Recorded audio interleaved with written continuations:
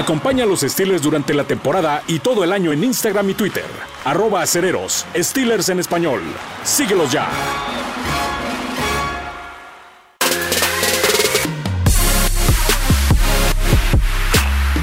Bienvenidos a esta octava emisión del podcast Inmaculado. Luis Rodríguez y un servidor Arturo Carlos para platicar de los Acereros de Pittsburgh. Una semana 4 que llega en la NFL y con, noticias, muchas cosas que platicar y un mal sabor de boca, me queda claro, por el partido anterior. Y platicábamos, antes de entrar a los micrófonos, Luis, ¿cómo andas? De un mal sabor de boca y de una mala actuación que creo que hace tocar fondo, y eso lo escuchas en las declaraciones de Mike Tomlin, de Ben Roethlisberger, de decir, más allá de tocar fondo, de decir, estamos muy conscientes de la situación en la que estamos metidos, pero no es para tirar, por supuesto, ninguna temporada, ni mucho menos, y creo que sirve esa reflexión para saber qué es lo que tienes que cambiar y qué hay que modificar, aunque la ética de trabajo, Mike Tomlin, por lo que dice, está intacta para poder llegar a este partido ante el conjunto de los Green Bay Packers. ¿Cómo estás? Bien, gracias Arturo. Sí, como bien mencionas, un partido difícil el domingo contra Cincinnati, pero creo que todavía es temprano en la temporada. Hemos visto en este tipo de temporadas largas que muchas veces se sobrereacciona a un solo partido en la semana 1, semana 2, semana 3, cuando apenas va iniciando la temporada. Qué mejor ejemplo que el equipo de Pittsburgh de la temporada anterior, que empieza 11-0. Todo el mundo cree que va Pittsburgh al Super Bowl y obviamente se termina perdiendo 4 de los últimos 5 partidos y el partido de playoff, ¿no? Así que realmente aquí en la NFL no es cómo inicias, sino que cómo terminas, ¿no? Recuerdo claramente el Super Bowl que gana el equipo de Pittsburgh con Bill Cowher.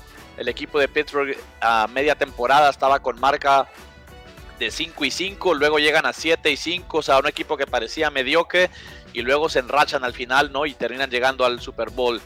Y Pittsburgh y Green Bay son dos equipos que ya lo han hecho, llegan como la sexta llave a la postemporada a ganar el Super Bowl, así que creo que no es momento de desesperarse, y queda mucho tiempo, muchos partidos por jugar, y veremos cómo evoluciona la temporada.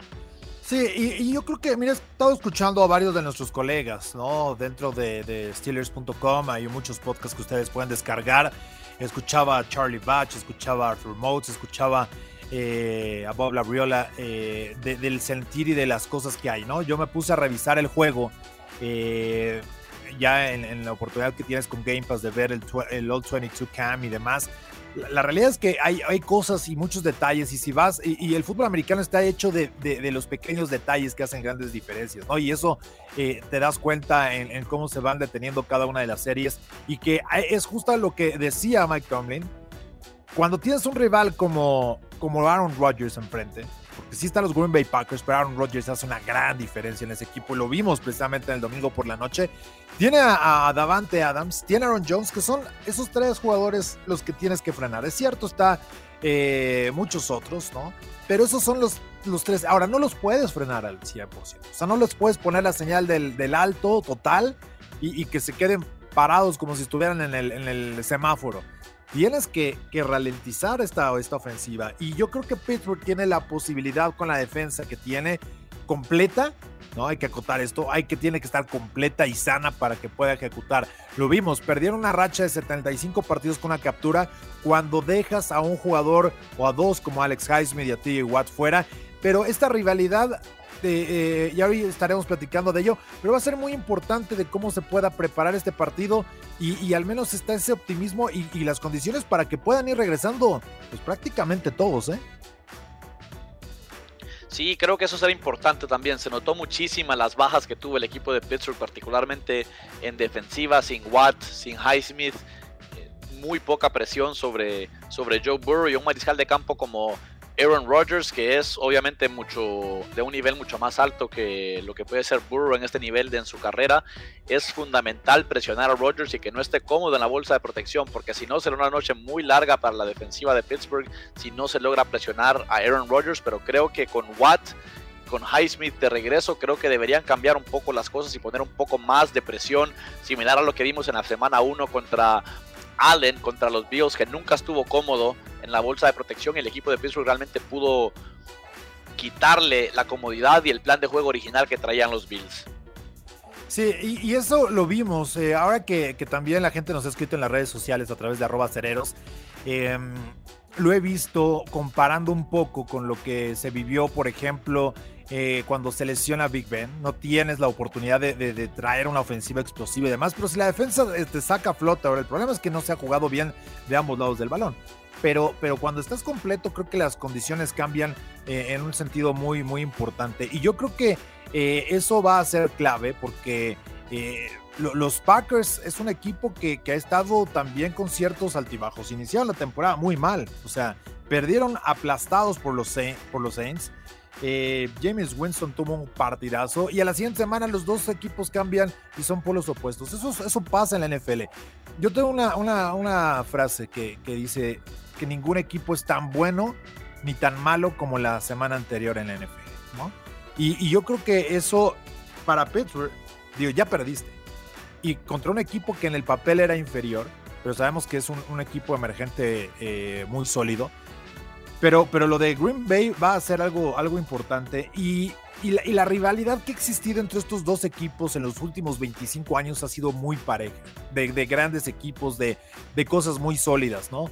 Y si nos vamos un poquito más atrás tal vez, pero desde que Brett Favre estuvo ahí, desde que esta rivalidad se consagró como equipos ganadores, porque ya lo habíamos platicado en emisiones anteriores que ustedes pueden descargar a través de cualquier plataforma de podcast. Justamente el momento que vivieron los Packers también en los 60 y que se convirtió en una inercia al inicio de la era moderna de la NFL, tuvo un vacío muy importante y que regresó justo en esos 90. Y ahí es donde estos dos equipos han visto juegos muy, muy interesantes, ¿no? Yo recuerdo y digo, podemos ir a la última ocasión que se enfrentaron apenas en el 2017, ¿no? Que Pittsburgh ganó 31-28. Pero son juegos explosivos, son juegos divertidos, son juegos que están llenos de momentos importantes. ¿Qué me dices de Le'Veon Bell cuando en plena Nevada, ¿no? Logró sacar aquel resultado en Lambeau Field? Un juego que terminó 38-31, o sea, partidos de alto voltaje con entretenimiento garantizado y que afortunadamente creo que para Pittsburgh, y lo digo porque no es que te asuste la nieve, una cosa es la nieve y otra es el frío que realmente se siente en Green Bay. Creo que es una ventaja el que les haya tocado este partido en septiembre a los dos equipos. Sí, sin duda que sí. Creo que son dos equipos que obviamente tienen una gran historia, ¿no? Los dos equipos más clásicos de la NFL. Ese partido, el más reciente en la tundra congelada, como llaman al estadio en Lambeau Field, y Pittsburgh logra sacar ese partido allá a pesar de no ser favoritos. De la misma manera, el partido antes de ese en Heinz Field, que gana en el último segundo el equipo de Pittsburgh, igual un equipo de Green Bay que era favorito para ganar ese partido, Pittsburgh logra sacar ese partido. Así que grandes duelos hemos visto entre Ben Roethlisberger y Aaron Rodgers. Obviamente también se enfrentaron en el Supertazón cuando gana el equipo de Green Bay ese partido. Así que son dos equipos que son clásicos, que son muy fuertes, saben lo que significa jugar el uno contra el otro, saben lo que significa ir a Lambeau Field del equipo de Pittsburgh, la importancia de jugadores como Ben Roethlisberger y el mismo Mike Tomlin. Les encanta la historia del fútbol americano, así que saben perfectamente a lo que van, uno de los mejores estadios de la NFL, así que creo que el equipo de Pittsburgh tendrá que elevar su nivel en este partido, y es algo que hemos visto también históricamente, que el equipo de Pittsburgh tiende a subir su nivel contra los mejores rivales y quizás a veces no juegan al máximo nivel cuando son rivales que en teoría son inferiores, ¿no? Entonces creo que por esa parte el equipo de Pittsburgh deberíamos ver una mucho mejor actuación esta semana que la semana anterior. Sí, entre esta rivalidad, el juego más característico o el más especial fue el Super Bowl 45. Me queda claro que cuando ganas un Super Bowl lo vas a recordar por siempre. Probablemente también los que pierdas, pero en el caso cuando ya tienes tantos puede pasar, no un segundo término, pero es parte de la anécdota. ¿Será ese Super Bowl 45 el juego más importante entre esta rivalidad o crees que no por ser un Super Bowl te ponen ese escenario? Que digo, fue un juego en el que Pittsburgh tuvo que esperar o tiene que esperar para llegar a ese séptimo anillo. y los errores en aquel partido fueron como parte importante donde también Packers encontró el hueco, ¿no? Para poder hacer jugadas espectaculares y de alguna manera pudieron sacar ese Super Bowl que si tú le preguntas a Aaron Rodgers hoy, pues claro que es el juego más importante de toda su carrera, pero yo creo que es una cuestión de perspectivas cuando vas a tantos años atrás. ¿Tú cómo visualizas el impacto de ese Super Bowl 45 en la historia de la NFL y sobre todo para esta rivalidad que además, digo, me queda claro que muchos aficionados hoy sí lo ven con ese rencor y con esa parte del juego, ¿no? Que es ganar y perder. Claro. Sí, obviamente para Aaron Rodgers y para Green Bay te van a decir que es el partido más importante entre estos dos equipos, ¿no? De su historia, ya que obviamente ganaron el Super Bowl, es el primer y único supertazón de Aaron Rodgers en su era de Green Bay y lo cementa, ¿no? Como uno de los mejores mariscales de campo de la NFL. Era en ese momento el mejor mariscal de campo sin haber ganado un Super Bowl y tenía esa presión también de poder igualar lo que había hecho Brett Favre para los Packers. Entonces creo que por el lado de Green Bay obviamente el partido más importante. Para el equipo de Pittsburgh, un equipo que ha ido a tantos Super Bowls, que ha ganado tantos Super Bowls, creo que quizás un partido que queda en el olvido, más bien no quieres recordar ese partido contra Green Bay. Y fíjate que también, ¿no? En esa parte, curiosamente, el conjunto de Green Bay fue parte de aquel eslabón para llegar al Super Bowl 40, ¿no? En 2005, cómo fueron llevando las cosas. Y sí, ganar esta clase de partidos, digo, puedes ir remembrando algunos de ellos, pero le ganas en 2017, les ganas en el 2013, les ganas también en temporada regular en el 2009, en el 2005, como mencionaba, para que fuera parte de ese ascenso que mencionabas también al principio, ¿no? De poderse recuperar ante un récord negativo o tablas, ¿no? Para prácticamente, pero en temporada regular Pittsburgh ha dominado esta serie en los últimos años. O sea, la última ocasión fue en el 95 cuando ganó Green Bay. Y los momentos cambian. Cuando tienes juegos cada 4 años, son escenarios muy distintos. No se logra establecer esas rivalidades, no se logra establecer ese análisis directo del juego. Obviamente, por tener 2 quarterbacks que van a ser Salón de la Fama, los reflectores se inclinan hacia allá. Pero yo creo que también mucho tiene que ver con las defensivas que no han aparecido. Y recordarás, ¿te acuerdas cuando estaba por ahí, por ejemplo, Dick LeBeau, ¿no? De un lado y estaba Dom Capers del otro? Terminaron con 73 puntos en aquel partido. O sea, ¿cuándo pensarías que con 2 mentes defensivas tan importantes se iría a tantos puntos? Un juego que en la mente de muchos, cuando escuchas estos nombres, pensarían en lo de defensa. Son juegos que no hay script escrito, ¿no? Es muy complicado predecir qué puede pasar porque no hay una tendencia clara cuando se enfrentan equipos así. Sí, sin duda que sí. Y creo que cuando tienes a mariscales de campo, particularmente como Roethlisberger y Aaron Rodgers, independientemente de la defensiva y la capacidad defensiva que tenga, siempre van a encontrar la manera de sacar puntos, ¿no? Entonces siempre son duelos que hay que disfrutar y aprovechar y pues es muy probable que sea la última ocasión, ¿no? Que se encuentren Aaron Rodgers y Ben Roethlisberger, ya que la AFC y la NFC solo juegan una vez cada 4 años prácticamente, entonces habrá que disfrutar este partido sin ninguna duda. Sí, será grato verlos en el campo, será entretenido. Yo creo que será un buen juego de fútbol americano. Sabes de la peligrosidad que tiene Aaron Rodgers y este equipo, y ahora vamos a entrar un poco justamente al tema actualizándose. Y independientemente que ya lo estaremos platicando tras la cortina de acero, que ustedes pueden seguir los jueves a través de nuestras redes sociales y en steelers.com/español. ¿Cómo puede recuperarse, Luis, Pittsburgh de esta derrota? No vamos a analizar tanto el juego, sino mentalmente de las cosas que trae. Uno sí es sanando, ¿no? Echándose unas aspirinas, el dolor de cabeza, los golpes y todo lo que hay.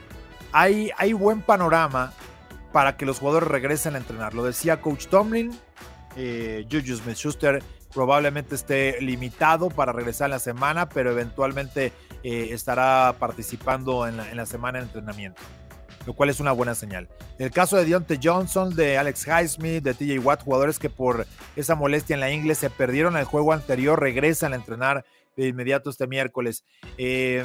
Lo del equipo parece, y además son elegibles, que eso puede suceder en cualquier momento, que un jugador como Stephon Tuitt, ¿no? Como Zach Banner, que son necesarios que estén dentro del campo y que estén de vuelta, ellos eventualmente van a tener la oportunidad también de regresar en cualquier momento. Entonces creo que será fundamental que se empiecen otra vez, que empieces a armar el rompecabezas. Yo me imagino como cuando eres niño, que ves en la caja el rompecabezas.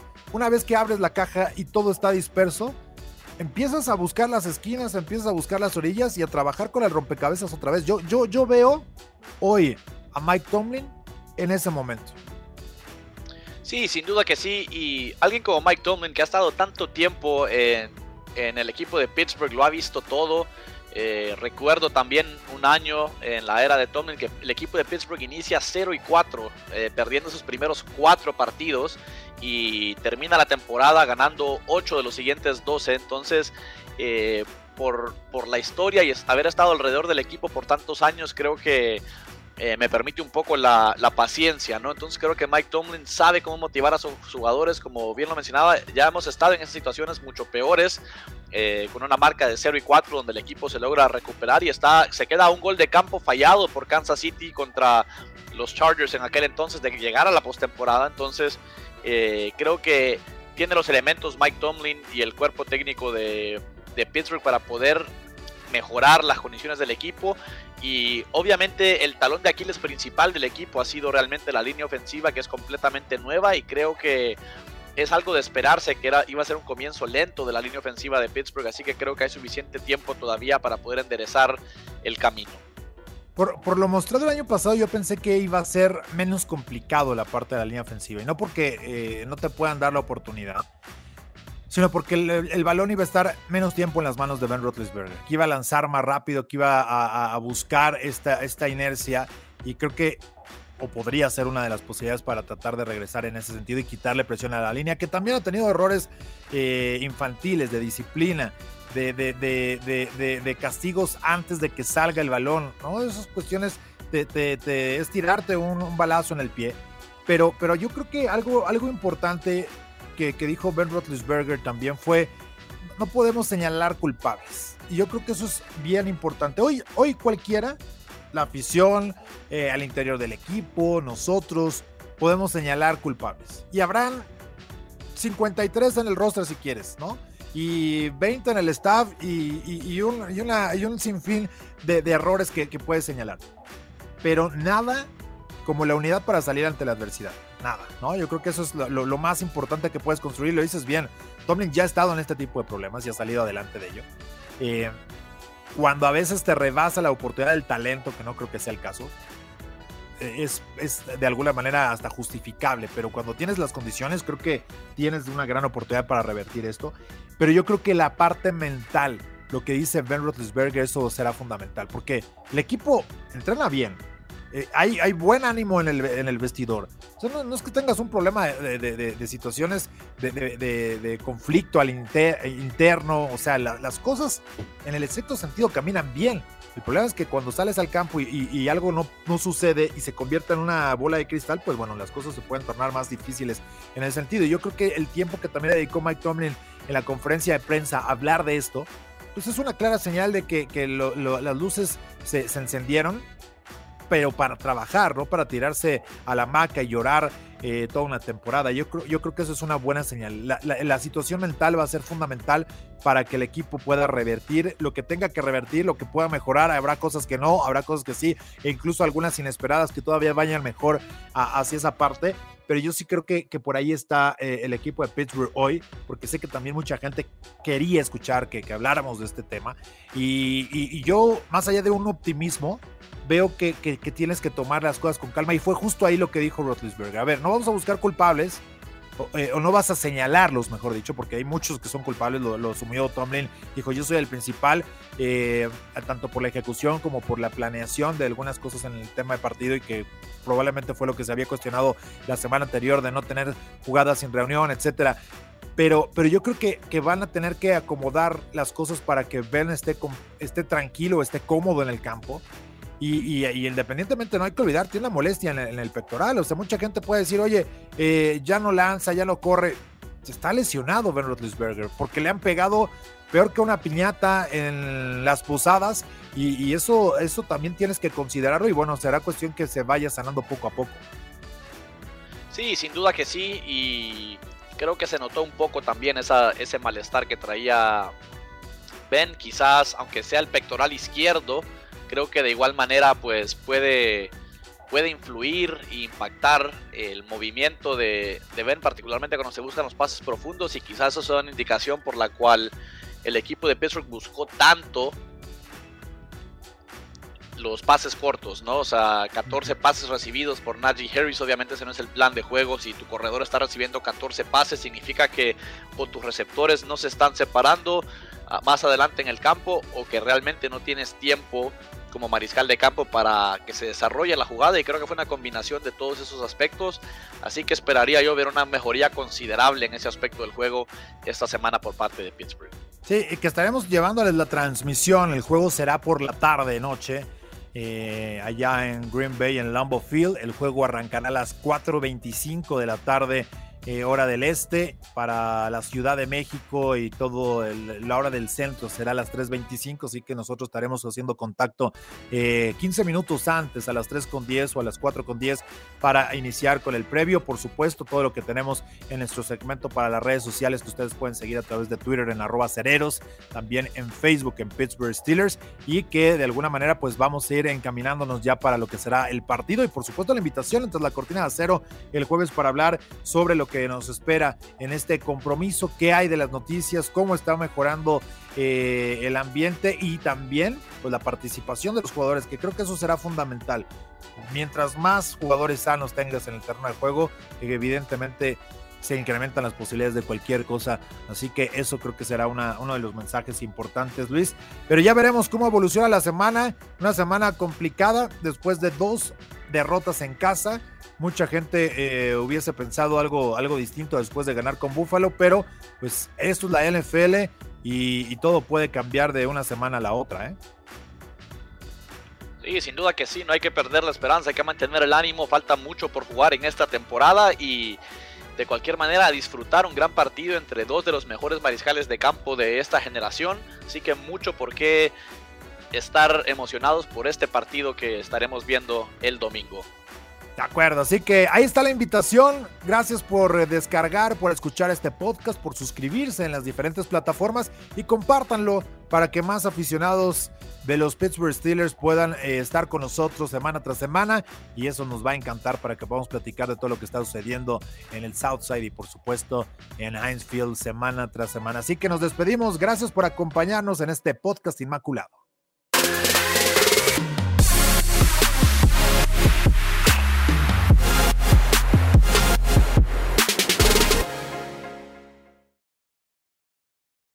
Los mejores artículos de los Pittsburgh Steelers están en la tienda oficial del equipo, el Steelers Pro Shop. Visita shop.steelers.com.